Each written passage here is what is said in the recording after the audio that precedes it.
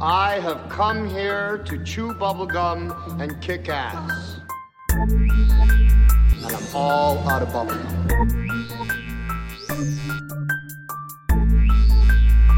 Call me Snake.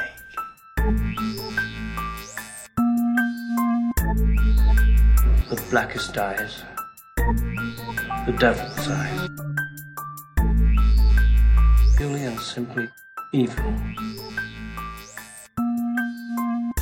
You're out of your mind, Wayne. God bless you.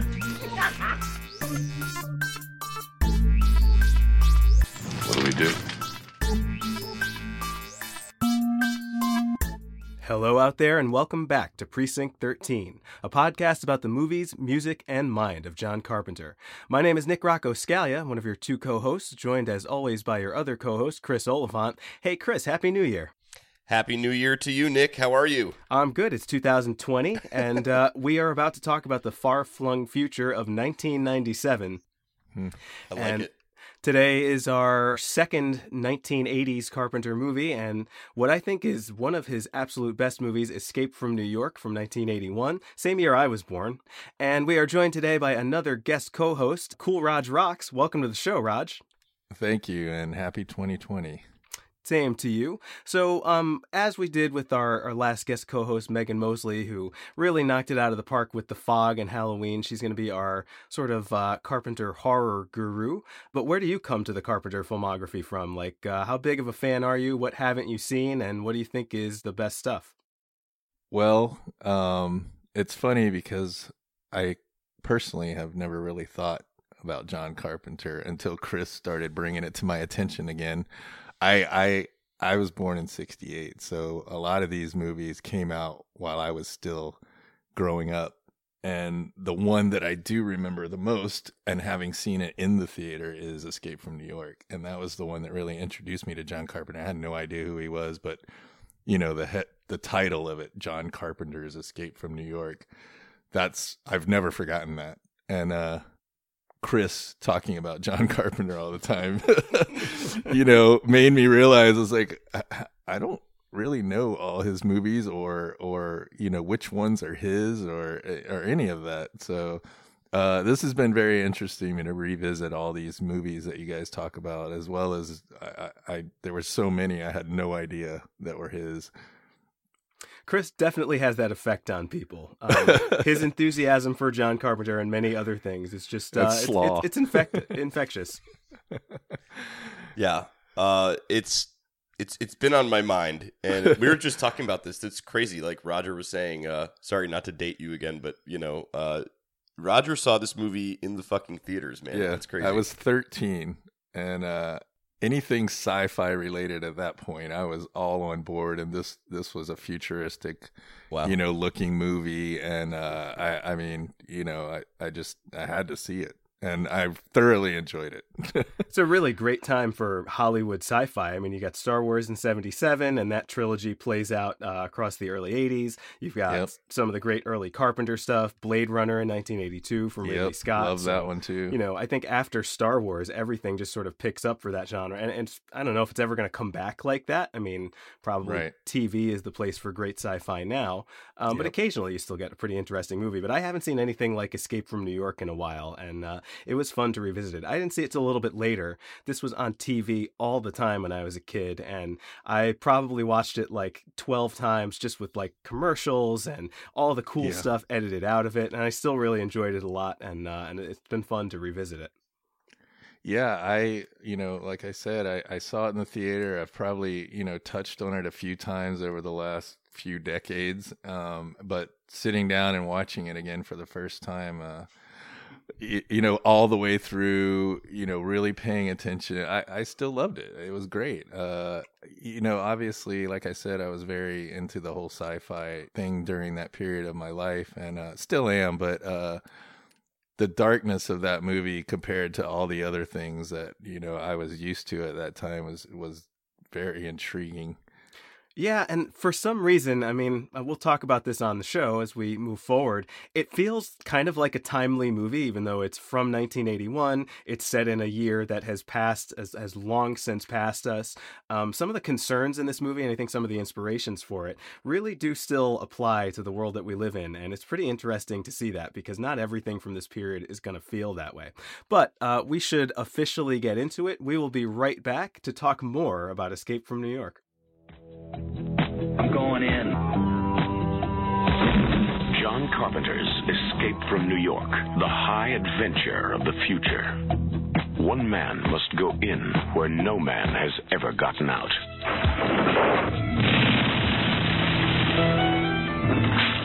And if he comes back alone,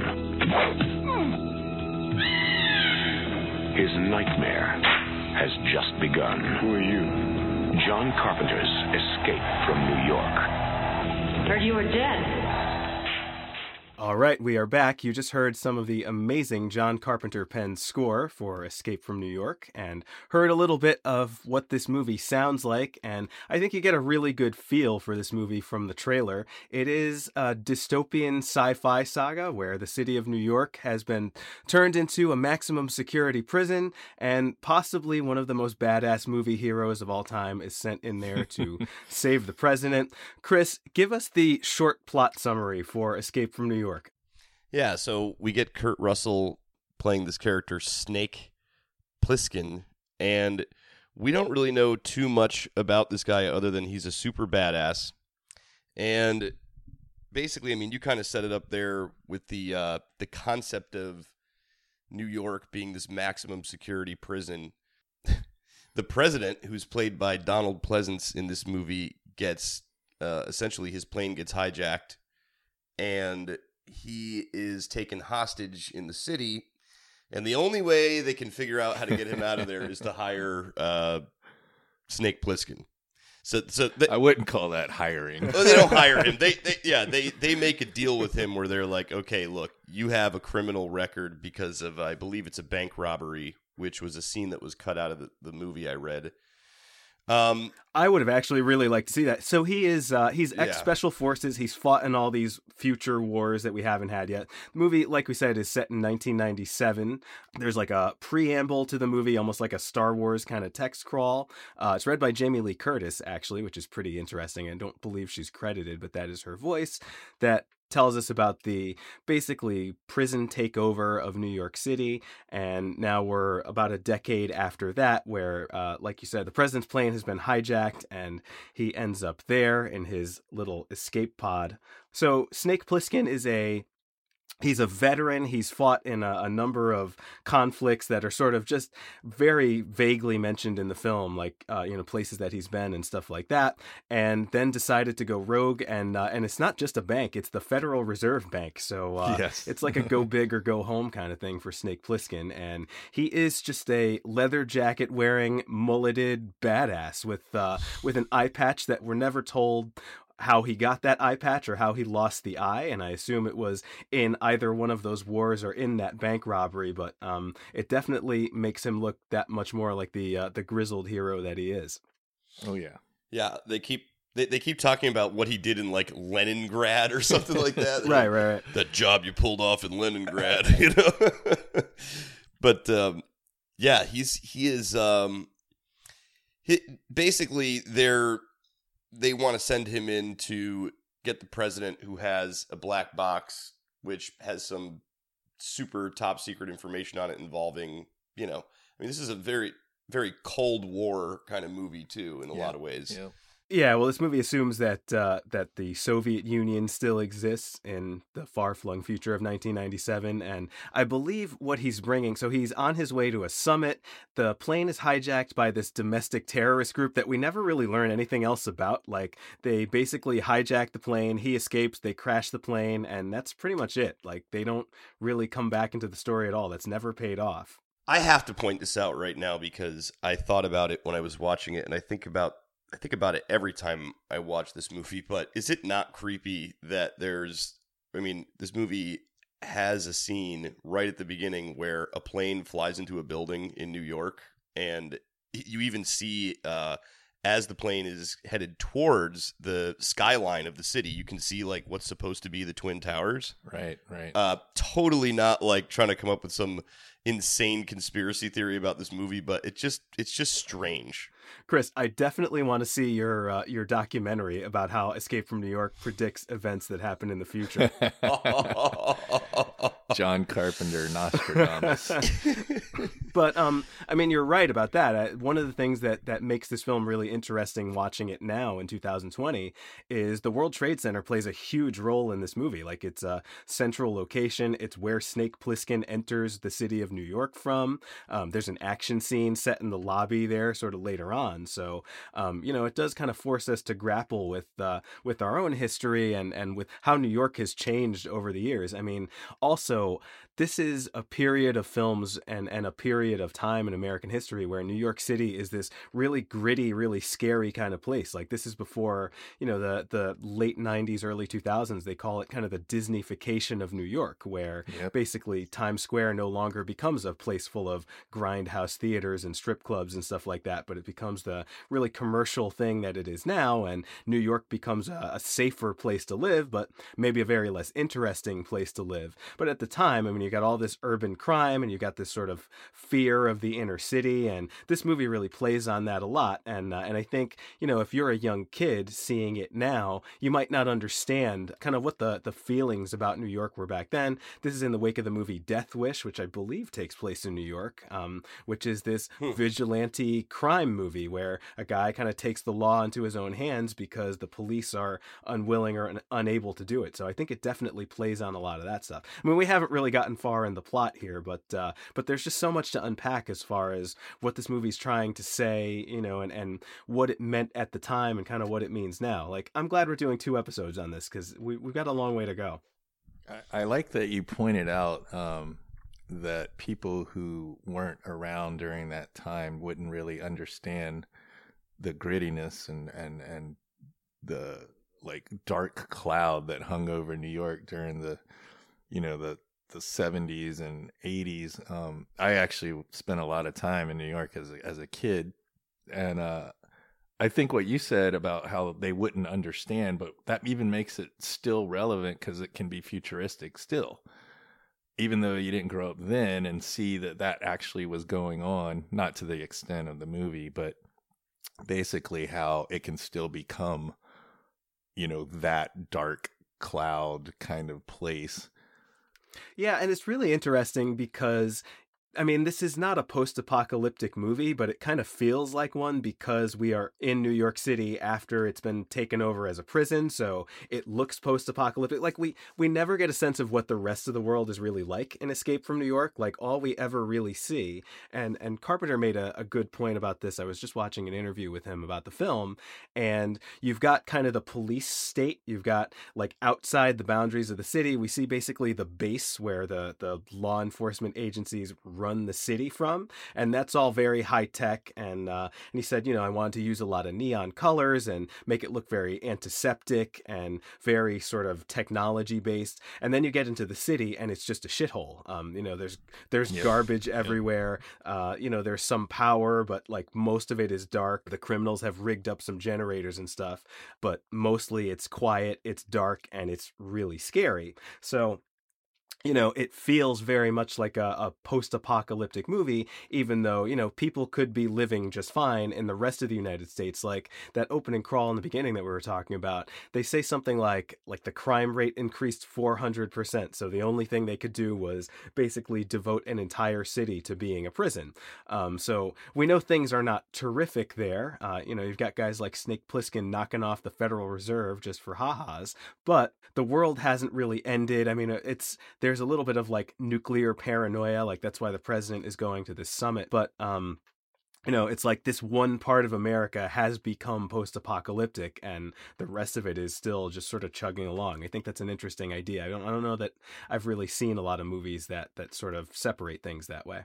I love the no talking, no smoking thing at the beginning. It's like, no talking, no smoking, follow the orange line. And by the way, if you'd like to be executed right now is your chance to the way they say it is so pleasant. Like, oh yeah, maybe that is a better idea. And I think someone would feel that way if we're looking at a very long prison sentence in the harshest and scariest prison ever conceived. Maybe you would want to do that. Yeah, I just always find the humor in the being able to opt into just having yourself killed is pretty. Cremation in this movie. Yeah, and then you can be immediately cremated. I mean, Carpenter is a very witty guy when it comes to sort of writing these things. And, if you listen to his interviews about this film, he says he was heavily inspired by Watergate and just sort of political corruption and crime at the time. And he really, tries to inject social commentary in this in, I think, a very organic way, and it just works without, if you don't want to pay attention to any of that stuff, this is also a really just kick-ass chase movie, action movie. But if you want to look a little closer at stuff like the way that police state prison complex is set up, you can take some subtext out of it also. We have to talk about Houck, not Hawk, but Houck, played by the great spaghetti Western star and character actor Lee Van Cleef, because he's not in this movie much, but he was kind of the Kurt Russell of his generation. And it's really cool to see these, iconic screen badasses, one that is just starting to become that, and one that everyone already knows is that. They don't share a lot of scenes together, but they are in contact. The characters have a history. What do we think of Houck? I think he's a fantastic actor. And I think his character is pretty vital to the story here. I mean, he's the one who's laying out the mission for Snake. And I don't know, though. Is he a good guy or not? Because I guess obviously the stakes are pretty high, because they're not just saying, hey, you need to go in there and get the president, but you've only got X amount of time to do it, and we've injected this poison into your body or whatever that's going to kill you. Yeah. Well, Chris, you bring up a great point there, right? Because I don't think there are any good guys in this movie. I don't think there's anything even close to one, right? So your hero is a criminal.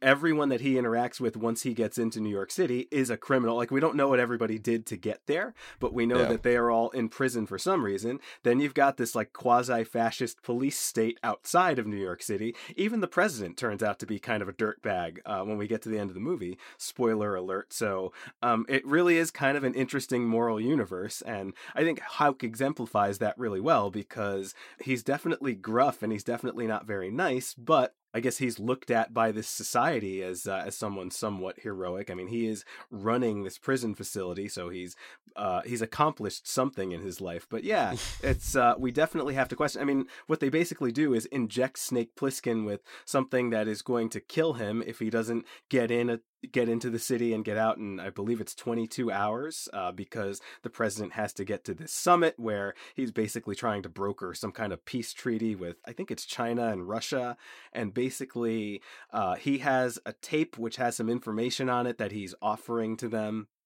to, I guess, avert a nuclear war. So it is a very save the world kind of movie. And one of the things that I love about this is one of those movies that I love when films lay out what the story is going to be. And like the opening scenes of the movie give a character a mission. They basically detail what he has to do and what the steps are. And of course we know, because it's a movie and the sort of laws of dramatic setup and payoff, that not everything is going to play out exactly as we expect it to, and something is going to go wrong. But I love the idea that they sort of take a couple of minutes in this film to say, all right, this is what you need to do, here is where you need to go, and we get to sort of follow along. It's almost it's like the whole heist movie setup, where you get like, this is what everyone has to do. This is everyone's job. This is how this scenario is going to play out. And so you're following along, and you sort of recognize things along the way, landing on top of the World Trade Center and stuff like that. It's all like really neatly laid out. Let's, I guess, get a little bit more into the plot, because that's sort of what I wanted to set up with that. So how do you guys feel about how this works as an action movie? Like, in your opinion, is this one of Carpenter's tighter, more sort of well-written scripts? Chris, you want to take that?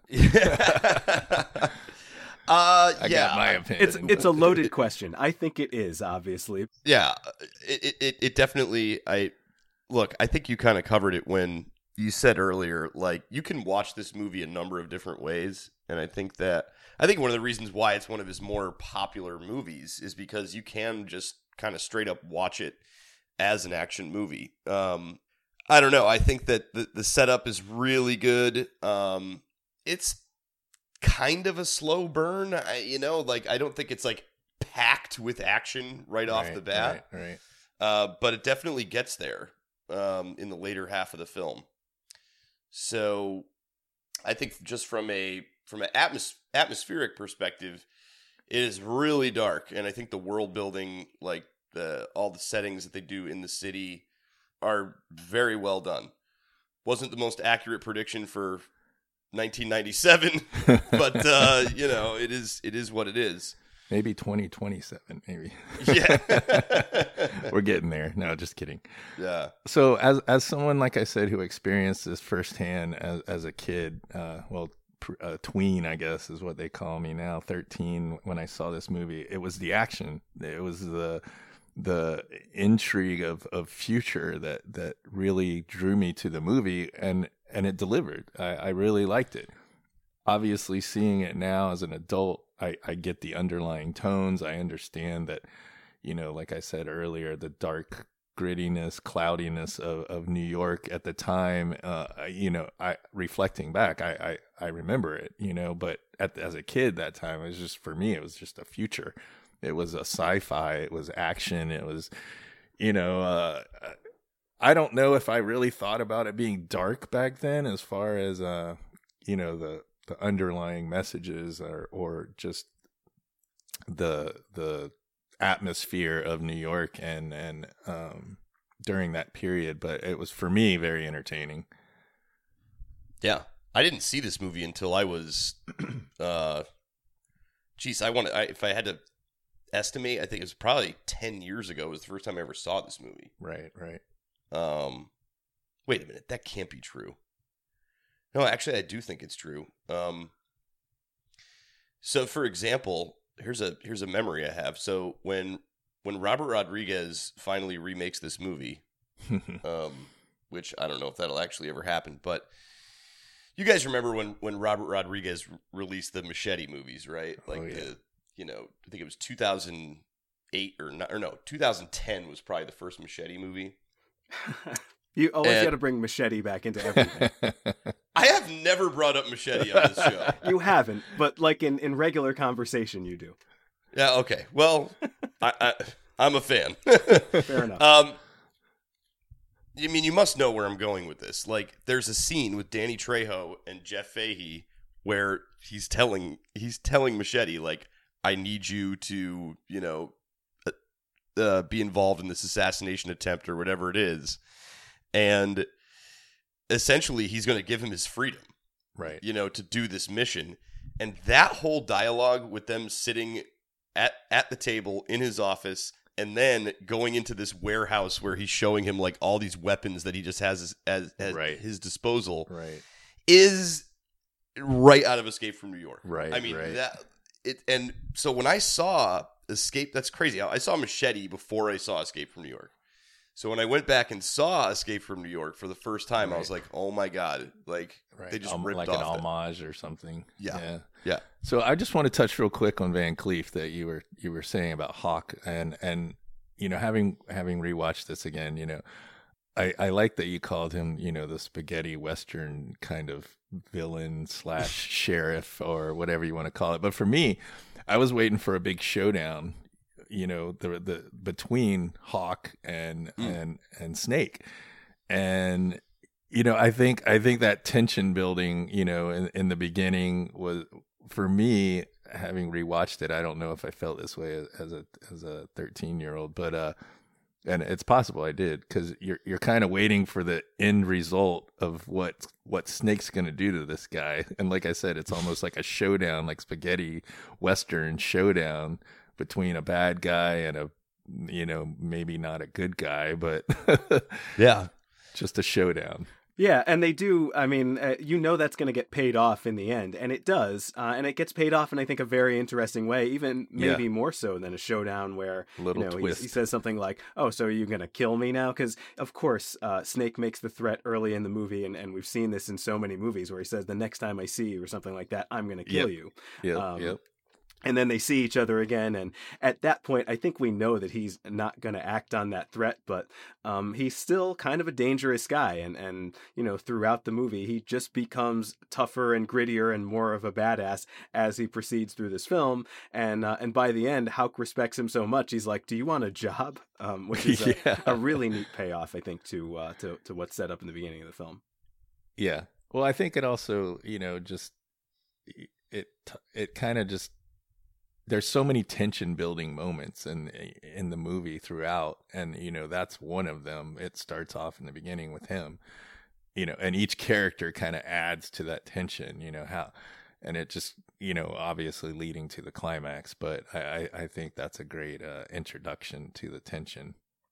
Yeah, like I said, it's just a very well developed script, and I think and we don't get a lot of character development, but what we get is really great and sets things up really nicely. And there are like multiple conflicts operating. I mean, again, we never learn more about those terrorists that hijack Air Force One at the beginning of the at the movie, right.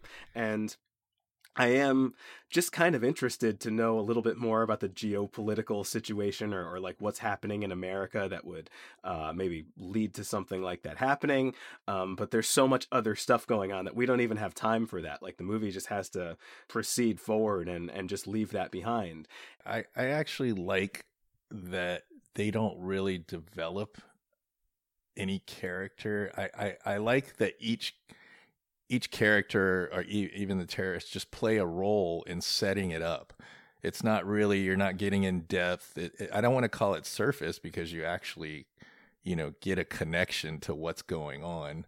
It's not template. I mean, it kind of could be, but it just, like I said, each character, it's believable. Each development is believable, to me, at least, without the depth.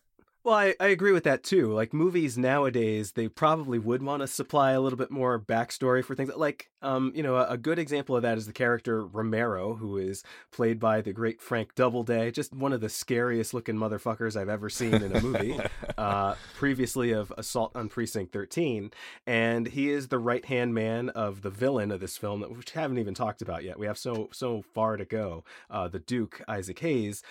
This is like his lieutenant, and he plays an important role in the movie, but we don't know anything about him. He's just this spiky-haired, punk-looking guy that is really good at threatening people and is super loyal to his boss, who's this sort of crime lord that runs the prison that is New York City. And he kind of just like comes and goes in the movie, and all we know about him is that he's scary and he's a criminal and he is to be feared, and that's basically about it. I loved his character. Yeah, I like him too, and I think in a 2000s kind of movie, you would have like some whole thing where Snake finds out like who he is, and they'd have some history together or something like that. Like, I like the idea that everyone in this movie thinks they know Snake, but really nobody does. He doesn't really have a lot of connection to the people that he runs into. And I feel like now the screenplay would have to just sort of contrive all these relationships that you don't really need here. I mean, he should be kind of like an alien character in this world that he enters into. I mean, that's where a lot of the tension from this movie comes from. On that note, my favorite sequence in this film is actually very early on. I mean, there's great stuff throughout. I think this is a really, I disagree with you, Chris. I think this is a really action-packed movie, particularly compared to some stuff we see today, where you get like a couple of good action scenes and a lot of talk in between. I've had that problem with a lot of recent action films that I've seen. Not great special effects, though. Which ones are you referring to? Well, one, the lack of explosion from the giant Air Force One that crashes into New York, and there's like a little bonfire that happened basically. Yeah. Some of the green screens are just really, you can see the outlines and I don't know. I mean it's not horrible, but it's not good. The plane falling off the building at the end looks like a paper plane falling off. It is action packed, but not special effects packed. packed. I mean, I think at the time though, that must have been pretty impressive. James Cameron worked on this movie. He was one of the. Really? I believe he did some matte paintings and stuff like that. I mean, I really like that stuff, but that's because I'm not saying that matte paintings and rear projection and stuff like that. I will never say that it looks better than CGI. Right. But there's something very just sort of handmade and tactile about that I really like. I mean, there's great miniature work in this movie. You know, the fact that everyone, you know, every time you read about this movie, I always see this or someone always talks about this. So there's computer displays in this movie that show like wireframe models of the city, you know, like a Google Maps kind of thing. And that was all done with miniatures. They actually painted miniatures with these bright lines on them and filmed them with an actual camera. So you basically got practical special effects trying to look like CGI, like computer graphics. I mean, that's amazing. Like that's kind of, you know, now we can just create something like that so easily, and and now most of our special effects are CGI based. But you know, I really, there's just something very quaint and very awesome about the way this movie does a lot of its special effects. And also, I mean, a lot of this is achieved through production design. I mean, they took real streets in I believe it was East St. Louis where there was a downtown fire, so you had these real bombed out neighborhoods, and they just brought in a bunch of junk and scattered it all over the place, and it really does look like a post-apocalyptic city, and you had to physically create that back then. But just sort of back to the sequence I was talking about, I love when Snake first enters the city and is basically on his own and is looking for this beacon that represents where the president is. And, you know, basically the first, I'd say, 30-40 minutes of this movie, you know, where he is just a stranger in a strange land. He has no allies. We learn very quickly what a scary place this is, and that all culminates in the sequence where he goes into a coffee shop. He runs into Susan Hubley, who played Priscilla Presley in Elvis, who was his wife at the time, and she's just this kind of scared survivor who's hiding out in this coffee shop. And we know there's these underground people that sometimes come up and just you know, pillage and steal and kill people and get up to all kinds of bad business. And of course they immediately show up. They pull her underground. We never know what happens to that character. The character is credited as Girl in Chock Full of Nuts. She doesn't even get a name. And, just noticed that. I saw that. And right after that, you get this amazing action sequence. It reminds me very much of Assault on Precinct 13, where these underground dwellers come up and they pursue Snake through a tenement building, and he shoots holes in the wall and kicks through it, which I had never seen. You know, they do that all the time in movies now, but I don't know if I've ever seen that in a movie that came out before Escape from New York, so might have invented that. I believe they've done that a couple times in Robert Rodriguez movies. Chris, you would know that better than I would, but I'm sure they do. Yeah, it's like shooting through the floor, shooting some holes in the floor and just kicking through it. I love that. You know, that always looks cool on film. I don't know if the physics of that are very realistic, but you get this amazingly tense sequence. It's really dark. It's really scary. I mean, that's as close as this gets to being a horror film temporarily. And it also kind of does some of the chase stuff really well. But what about you guys? What are some of your favorite sequences? What are some of the things that stick in your mind when thinking back to Escape from New York? It's hard for me to isolate, you know, like a favorite scene in the movie, but certainly the scene you're talking about.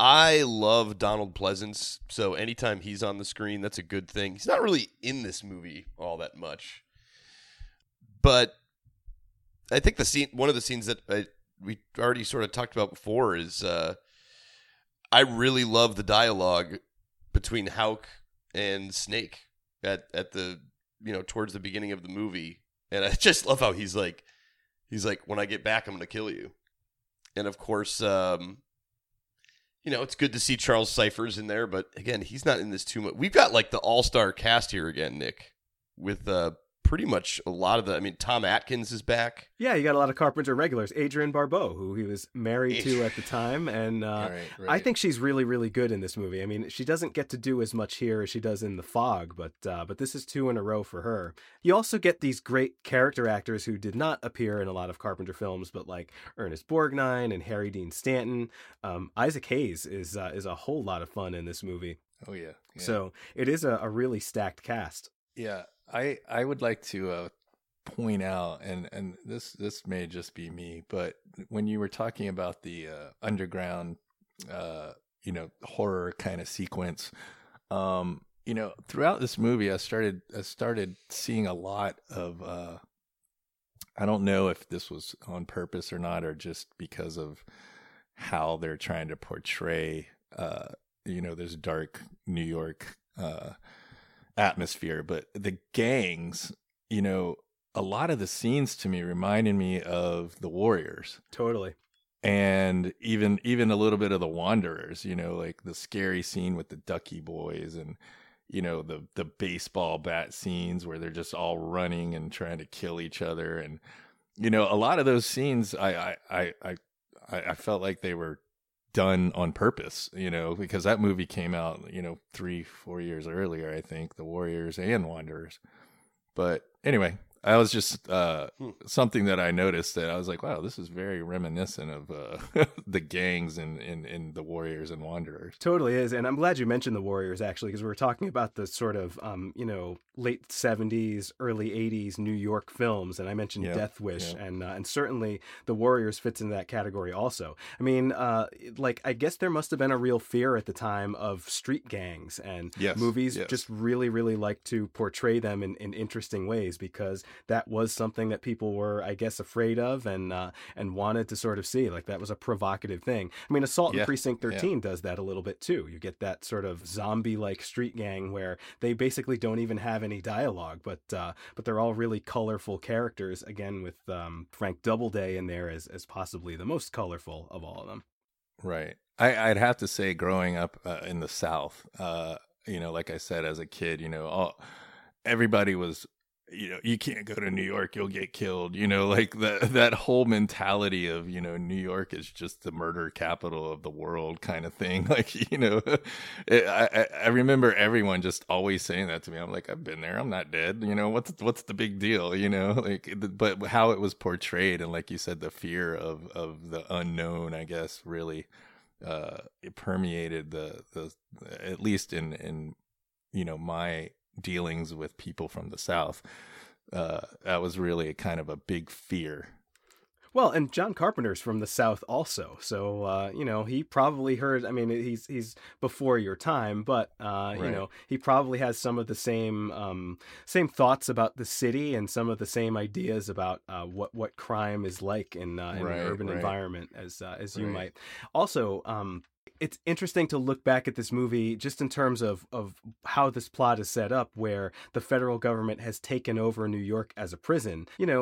We can imagine something like that happening today. It just wouldn't be New York City, right? Like, economically, it was more depressed back then than it is now. But you look at a place like Detroit and where there's just empty city blocks where everyone has basically left, and you could probably do something like this there. So it's not an unrealistic movie in terms of that could never happen. It's just you'd have to change the place a little bit. Right. Yeah, and of course, there's a tracking device that's on the president, and of course we find out that when he finally gets to it, that it's not on the president but someone else. I wanted to point out, Nick, did you notice that the character in this movie that has the tracking device on them is the same guy from The Fog who gets killed on the ship at the beginning? Nice. I did not at all notice that, so thank you for pointing that out. Actually, can we talk about that scene for a second? Because that's another thing. I mean, that is part of the sequence that I was talking about earlier. But Snake basically tracks the beacon to a theater, and he goes in there. It's like it's not a Broadway theater. It's like an off-Broadway theater. And he walks in, and there's all these criminals sitting around, and they're watching a show. There's like a musical happening on stage where all these like colorfully dressed gang members are singing this song about the city that they're in and how, if you commit a crime, then you'll end up there. And it kind of blows my mind to think that if we walled off the city of New York and threw a bunch of criminals in there, that some of them, rather than rape and pillage and do horrible things, they just write and perform a musical every night for their fellow criminals. That's such an unusual scene. It is, but it's so fun. I mean, that brings us into almost like an uncanny, like David Lynchy kind of territory. And there's not a lot of that in this movie, but it's possibly the silliest moment in the movie. But for some reason, in the context of everything else, it just works. It doesn't pull me out of the story. Exactly. Ernest Borgnine is enjoying this play way too much. Yeah. Well, there's not a lot of entertainment, I guess. So this is all you get. So if you're inclined to go see a show, if you're like a white collar criminal or something like that, like we don't see a lot of them, but some of these people might have been that, and they've just devolved into what they are in this film. But I just find it kind of interesting that, everyone would approach this situation in their own different way. And some people just want to be on stage. Some people just love to perform and write music. And you wouldn't really expect that in this kind of place. Yeah, and everybody for some reason thinks that Snake is dead. That's a recurring theme throughout the movie. Is everyone sees him and goes, "I thought you were dead." Right. We don't really know what event or what kind of news people thought, whatever it was that happened to him, but everyone thinks he's dead, and he's clearly not. Well, right, and like I said before, he's a legend. Nobody really knows him, but everybody wants to say that they knew him. I mean, he's got this aura, this stature about him, and he's this ultimate badass criminal or something, or war hero, I guess both. But we don't really know exactly what they knew him from. But a lot of people do say, "I thought you were dead," and that's a very Western thing, right? I mean, this movie does do a lot of the same things that the spaghetti westerns do, where you've got these desolate locations and these really desperate kind of morally compromised characters that will do whatever they need to do to survive. Well, I also think that question of they thought he was dead is answered when he meets Brain, because basically he says to Brain, "You left me to die." Oh, yeah. Right. And I'm wrong about that, right? I said that nobody really knows him, but Brain knows him kind of intimately. Like they were part of a heist crew together. Yeah. So, I mean, I guess, Brain spread around the legend is dead kind of thing through New York or, whatever. But he does, when he meets Brain, "I should kill you right now." Oh, he's played by Harry Dean Stanton, right? I'm sure that's correct. That's okay. You're right. Yeah, I totally forgot about that. Yeah, so maybe that's how the rumor got spread that he was dead. Yeah, absolutely. I mean, and then so the Brain is basically, he has something that's important to like the Duke and his whole posse, right? Like because he seems to be kind of like he has access to him. He's making the fuel. That's what it is, the fuel. Yeah, he makes a fuel. He also has a diagram of where the landmines are. So every exit out of the city is mined. That's how they basically keep people in. There's a great opening moment where two guys try to escape on a raft and are blown up very quickly by a helicopter. And the other ways out of the city, aside from water, are the bridges. And instead of just blowing up the bridges, which I don't understand why they didn't do that, they just put down a bunch of landmines all over them. And somehow Brain has figured out where the landmines are in this one particular bridge. So he is kind of the linchpin for this escape attempt that's going to happen. And I think they said they sent out a bunch of gophers to figure out the map, and they would just they would explode and go, "Okay, there's a mine there." Okay, that's a great way to do it, right? I'm pretty sure they mentioned how they figured out the map. I'm not remembering that, but I'm sure it's. I'm not remembering that either, but if that's not explicitly said in the movie, I'm sure that's exactly what they did. That's what I would do. Yeah. So let's talk about Isaac Hayes, man. Like that's crazy that he's in this movie. A smooth criminal. Yeah. And I love his car with the chandeliers. It's so great. The production design in this movie is just so good. I mean, everything is exactly what it needs to be, and that's exactly the kind of car that a guy like that would drive. Yeah, he's literally like dipping around this like vintage caddy with like fucking chandeliers just on the hood. Like it's like so bling, man. I mean, I think there was a disco ball there too. There's definitely a disco ball. Yes, there is. Like right on the dash. Okay. Yeah. Which would probably, like, if you went under a light, that would probably blind you. You'd get like all these beams of light right in your eye. But whatever, it looks cool. Yeah. So anyway, nobody steps to this guy. You know what I mean? He's like the top cheese for the villains, or is the main villain in this movie. And I don't know. I just think that's interesting. Did he have much of an acting career, or was this kind of like just a one-off thing for him to do? I'm not sure if. I mean, I always liked Isaac Hayes in anything that he was in. He's not a great actor by any means, but his presence was always appealing. I don't know if it was his first movie. I know I've seen him in several as a kid, as well as, you know, up to his death. Really, he has 70 acting credits on IMDb. So apparently he's been in a lot of stuff. Like I said, I always liked his presence in any movie. He's just a cool dude. He headlined a movie called Truck Turner, which came out in 1974. So that was probably like around the height of his musical popularity. Right. And I've never seen that film, but I've definitely heard of it. You know, just reading about like the 70s blaxploitation films and stuff like that.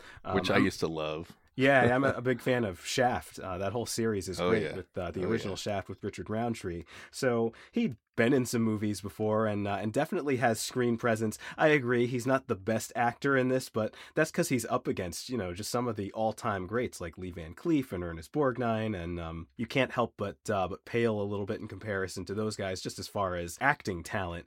But, you know, he's got the perfect look for this movie. He's got this, you know, like you said, nobody steps to him. He's got this badassery about him. I mean, the thing is, you're making a movie about this Snake Plissken character who is supposed to be the ultimate badass, so who can you actually pit him against? And that was, I think, a very good choice.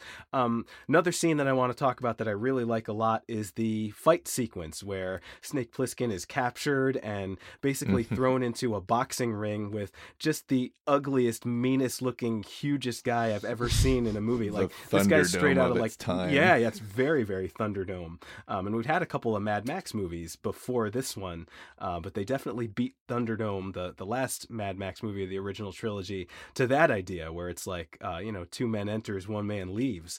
And I don't know who this guy was. He was probably a professional wrestler or something like that. But that fight sequence is awesome. I love everything about it. Yeah, it's pretty spectacular. And you are correct. This guy is, dude, he's a menace, man. Like, he's huge. Yeah, like there's no way in real life that Kurt Russell could take that guy down. Well, Kurt Russell, you know, Snake Plissken outwits him. It's not about who's bigger. But I just love, they both walk into the ring and they're each handed a spiked bat. And I'm like, are we getting a spiked bat fight here? Yep. And we absolutely do. And it does pay off very, very well in the end.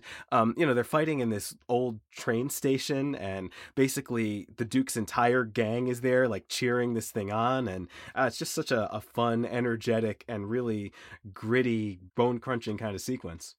Yeah, I have to point out, I'd mentioned to Chris earlier before we started that I watched Escape from LA last night. So I have to point out that Kurt Russell, obviously, he hurts his right leg during that fight scene. I believe it was during the fight scene or out on the street. Anyway, it's a little before that. He's shot with an arrow. And okay, that's what it was. Yeah, so arrow. He actually, he's already hurt in that fight scene. Right. Okay. So I have to point out that the exact same thing happened to him in Escape from LA. His right leg is injured through the whole movie, or at least halfway through the movie. So he's limping around. So he's fighting this giant with a injured leg.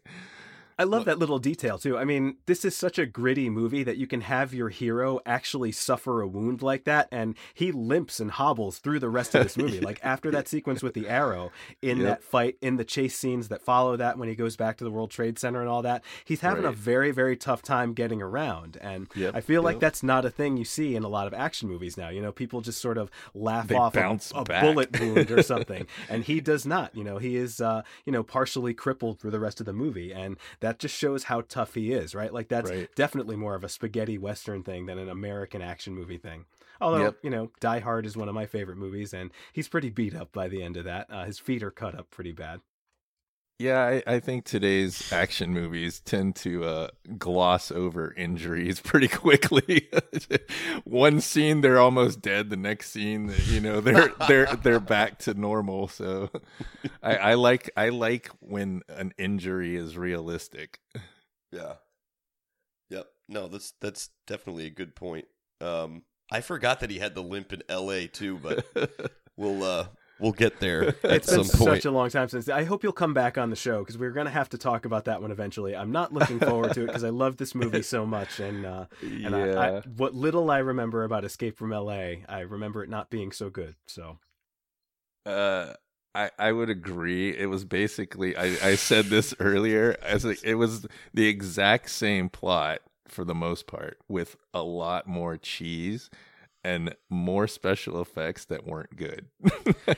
Is there, I don't know if you guys have seen this, but a few, maybe 10 years ago or so, this film came out, I believe it was called Lockout, and I've heard it's like a direct ripoff of Escape from New York, where the Snake Plissken character is inserted into this space prison. It's like a space station that functions exactly like the city of New York does in this movie.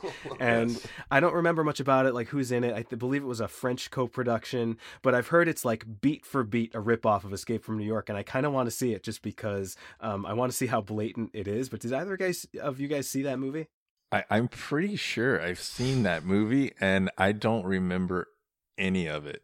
But the plot that you just said to me is it definitely jogs my memory of, oh, wait a minute, I've seen that movie.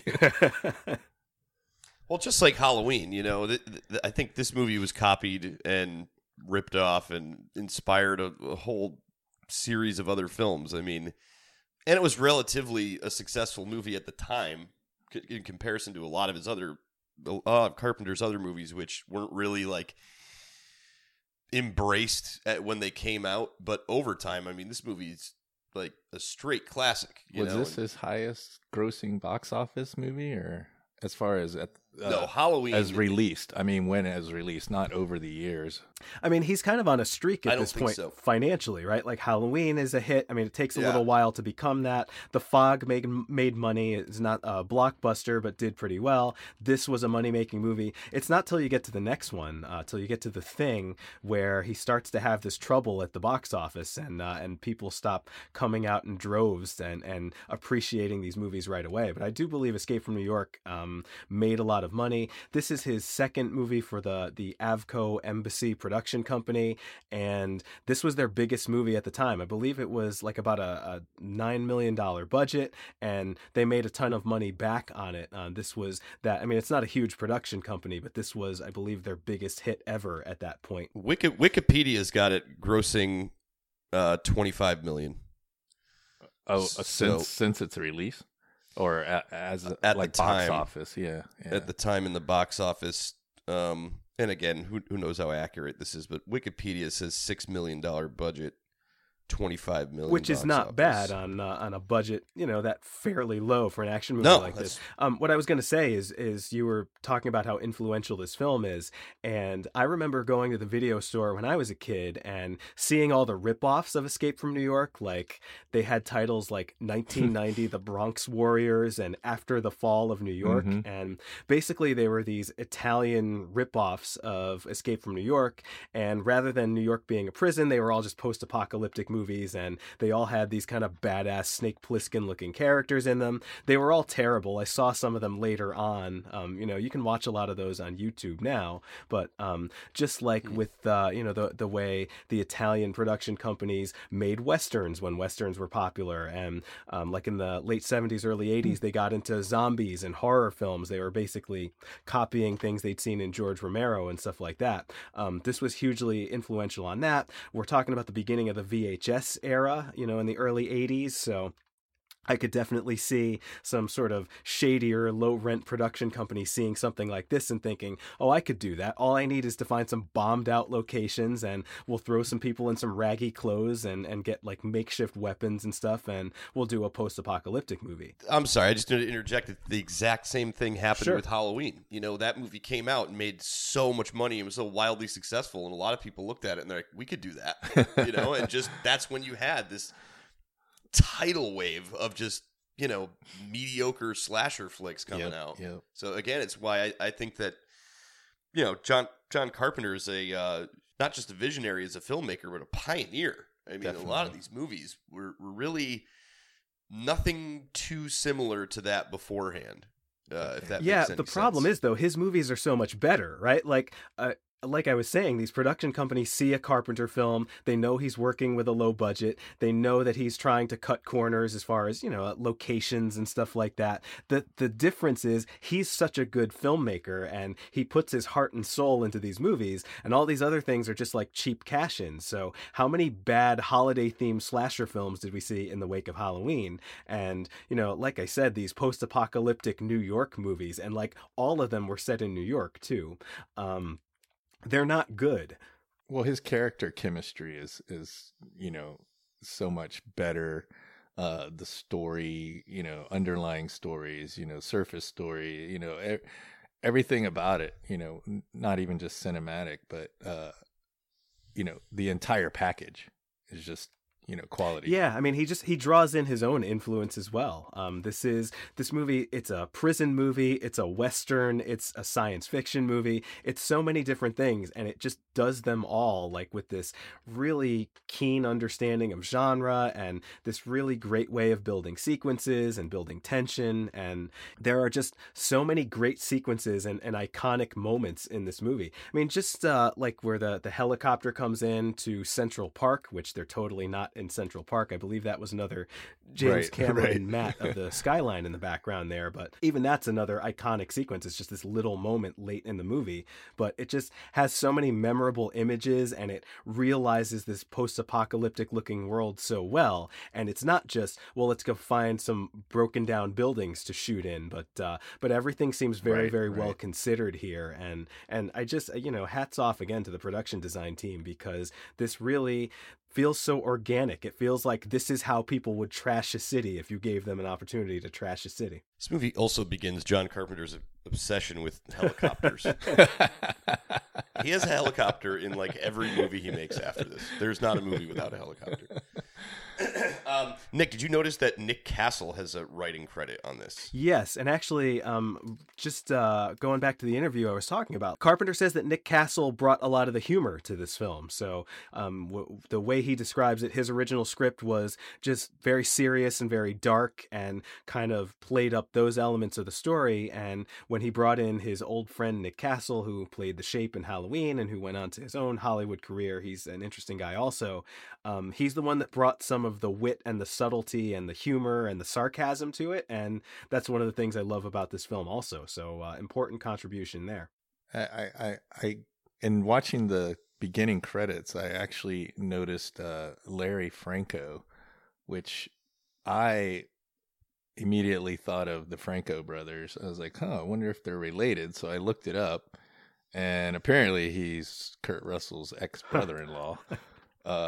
But that name like jumped out at me when I was watching the opening credits. I believe he directed. Did he direct that? He's I don't know. He's listed as a producer. Okay. Deborah Hill back into production again as well. Yeah, again, with John Carpenter and his new wife as the co-star of this movie. Like, I was saying when we were talking about The Fog, there must have been some tension on set there where you've got his ex-wife and his current wife sort of working together on this film. But I guess they must have gotten along pretty good because they came back and did this one. He's John Carpenter. He can do whatever he wants. I guess so. He can have all his exes there. Yeah. Another thing I wanted to point out here that we cannot conclude this episode without bringing up, and I did mention this on our discussion on the John Carpenter anthology music compilation, but this score is pretty spectacular. It's one of my I think as far as like the main theme of Escape from New York is one of his better compositions, and for his career, this was the first time where, like, after this movie came out, he was approached by like a record label that was like, we want to release the music from Escape from New York. And he's like, cool. Who would ever want to listen to just the music? Right. The Escape from New York was released, on on record in probably the following year or something like that, like maybe 82 or 83. And I don't know. I would have to look it up to get my facts straight here, but I'm pretty sure it was like a platinum album or something. Nice. Like it sold a lot of units. And that would have then, of course, end up becoming a trend for him where it's like, okay, now every movie I do, I have to like release a separate soundtrack or score. So, well, the main theme for this movie is so good. It's so melodic. I mean, I could definitely see someone listening to that. I mean, it doesn't sound like a film score. It sounds like a song. You almost want to put some lyrics to it. Yeah. Well, we kind of did. Yeah. Yeah, just quick little plug on that.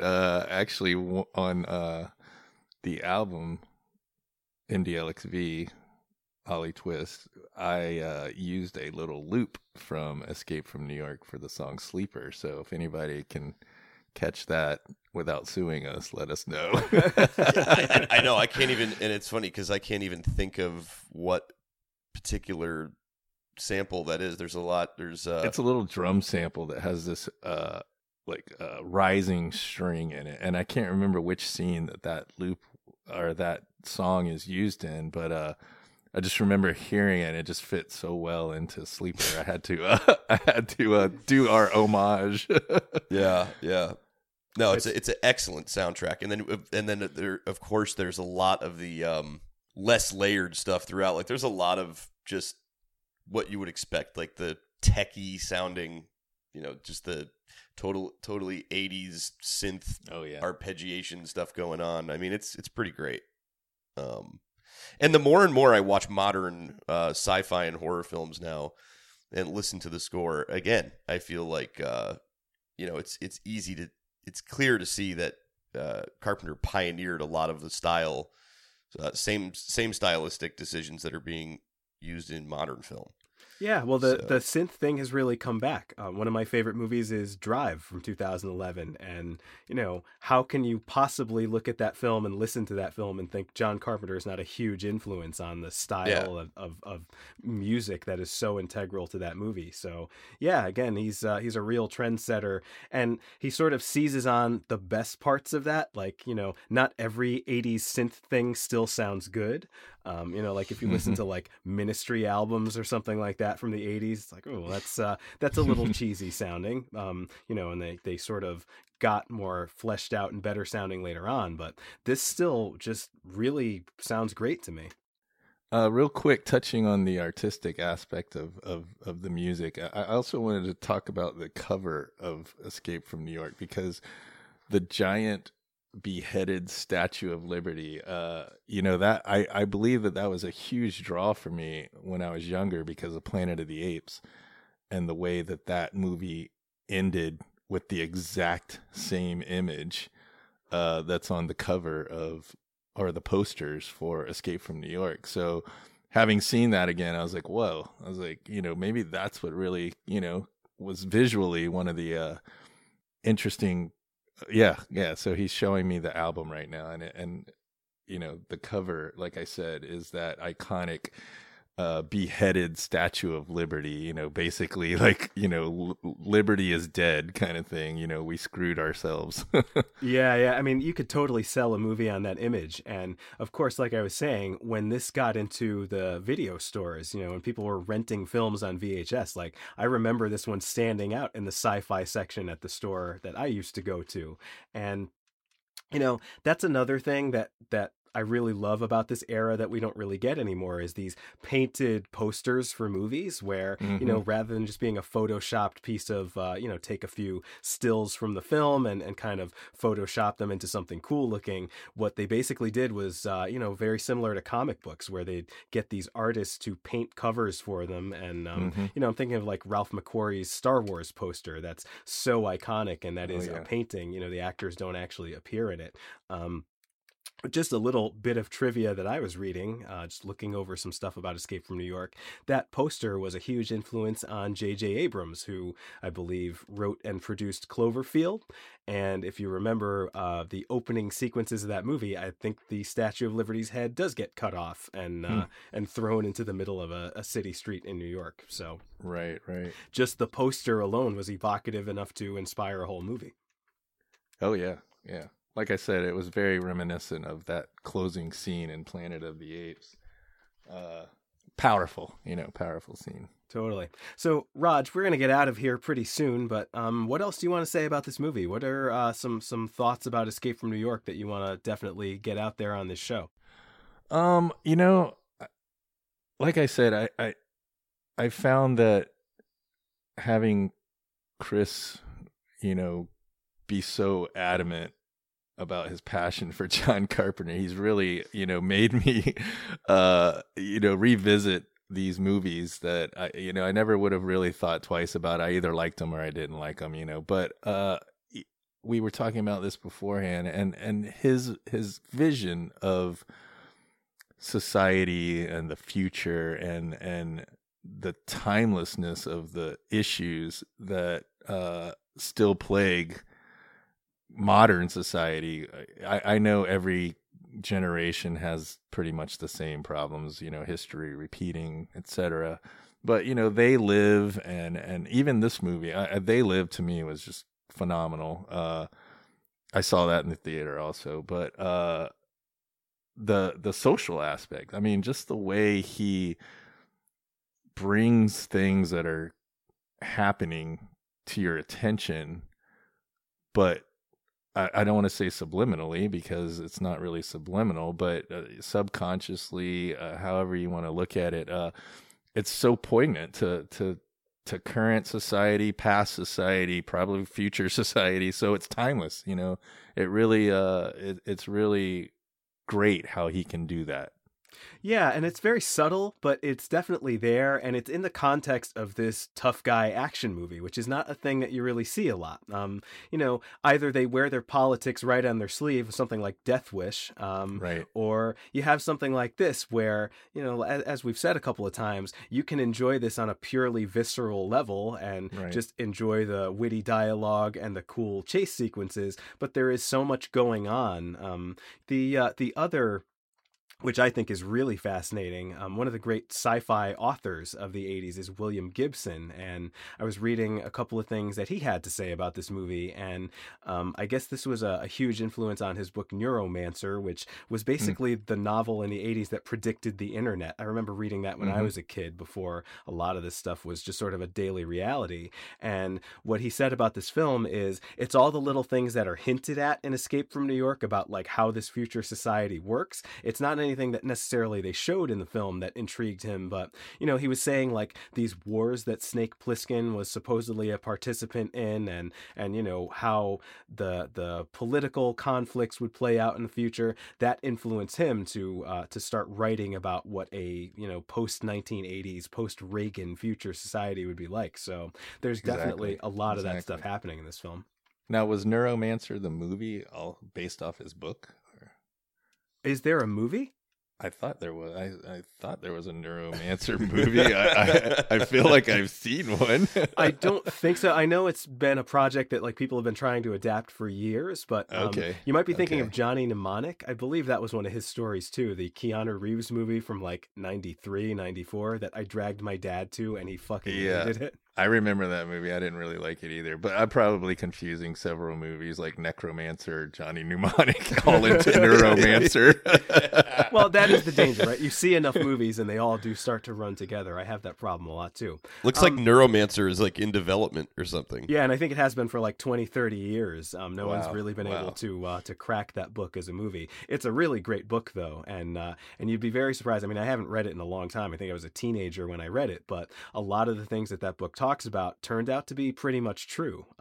About the way people interact in virtual environments and how the internet, I don't think they called it the internet in that book, but the way that sort of technology would take over society. He was very prescient about that. Raj, what else? What else do you love or hate or want to talk about as far as Escape from New York goes?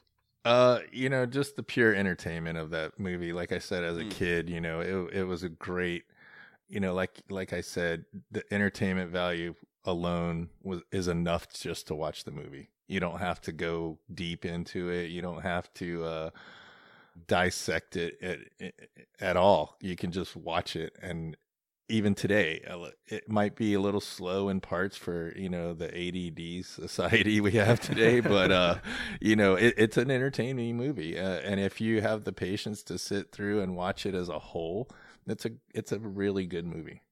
Fair enough. I agree.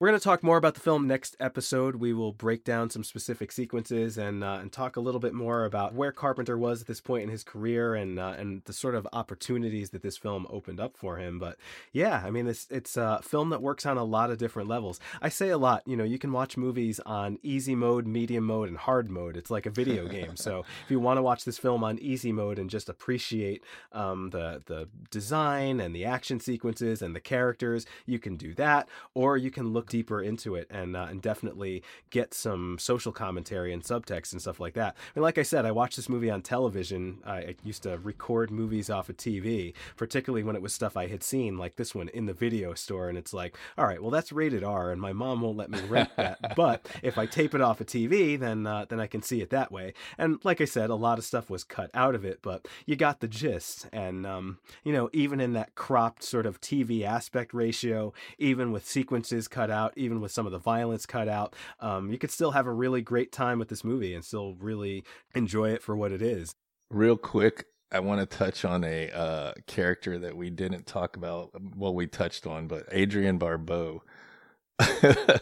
So as a kid, you know, watching Maude was my introduction to Adrienne Barbeau. Yeah.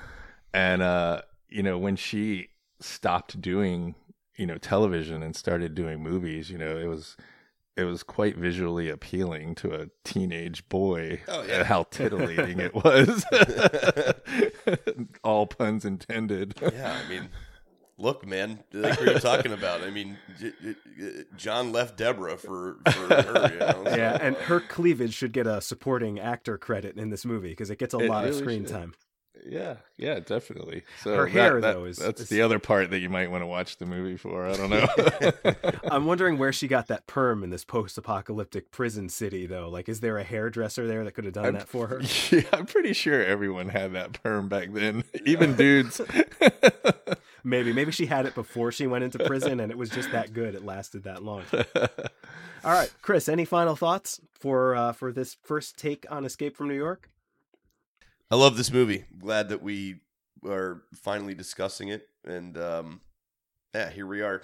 We're already through Escape from New York, and but we do have more to talk about. We can flesh that out on the next episode as we continue our journey through the rest of the 80s, 90s, and aughts with Carpenter's work. But no, this is a good one. This is I don't know if I Nick, are you putting this movie in your like top 3? This is my third favorite, actually. I was just going to ask you guys that, where you would rank this movie in terms of the entire Carpenter filmography that you've seen. I mean, I would love if something that I've never seen, like Starman, becomes my favorite Carpenter movie. It won't. But for me, it's The Thing, Halloween, Escape from New York, pretty definitively. What was that? Was it The Thing, Halloween, and Escape from New York? I think The Thing is his best movie. Halloween is just a step behind that, and this one is, you know, my third favorite. Interesting. I can't decide now that you said that. I don't know. It's in the upper half for me. The upper half. Wow. That's like damning with faint praise, isn't it? So well, I like a lot 20? Of I think what's going to get really interesting in this show is like pretty much at this point in his career, like everything he's done is critically acclaimed to an extent, you know, and I think that people can, in a unanimous way, kind of agree that they're all classics. As we get further into his filmography, there's going to be some movies that, I mean, I'm not going to try to defend well, actually, I will try to defend a little bit. What I'm saying is there are some movies that I like that he's done that I think a lot of people probably don't like. And you think some of those are better than this? Some of them, yeah. They're just not saying better, but as far as like what my favorite would be. Right. Fair enough. Right. Raj, how do you feel? What is your favorite Carpenter film? Well, I honestly don't have that kind of you don't have a detailed number by number ranking of your favorite? No, I just don't have the amount of John Carpenter movies that I've seen. Like I said, I've probably seen more than I think because I didn't know he was involved. for me, like I said, this was an introduction to John Carpenter, that I knew who John Carpenter was, and just memories wise, I would have to put this right there at the top. Yeah, I mean, you mentioned They Live before. I love They Live. I was older when that came out. But watching it many times since, I really, really like that movie. Yeah, just it's the whole commentary. You'll have to come back to talk about that film also, because I think we're going to have a lot to say. That could be a 3-episode discussion. I'm going Memoirs of an Invisible Man, #1 to the bullet. You know what, Chris? I knew you were going to say that. Followed very closely by Escape from L.A. Yeah. Oh, yeah. And then Ghosts of Mars. Definitely. Knew that was going to be in there somewhere. All right. Well, you should tell us about your favorite Carpenter movies. I'm sure none of those are going to be in your top 3, but if you have been listening to the show and would like to share that with us, or you have any other ideas for us, you can contact us via our email, which is precinct13podcast@gmail.com. You can catch up with us on Twitter @13precinct. We are at facebook.com/13precinct. And our website, where you can download all of our episodes and subscribe to the show, is precinct13.simplecast.com. Well, I'll just take this opportunity to thank you guys for having me. It was a lot of fun. I never really looked at movies the way you guys do, but it's definitely opened my eyes, and I appreciate it. Yeah, totally. Keep watching movies on hard mode. That's what we love to do. I'll try. All right. For all of us here at Precinct 13, have a great couple weeks, and we will be back soon to talk more about Escape from New York.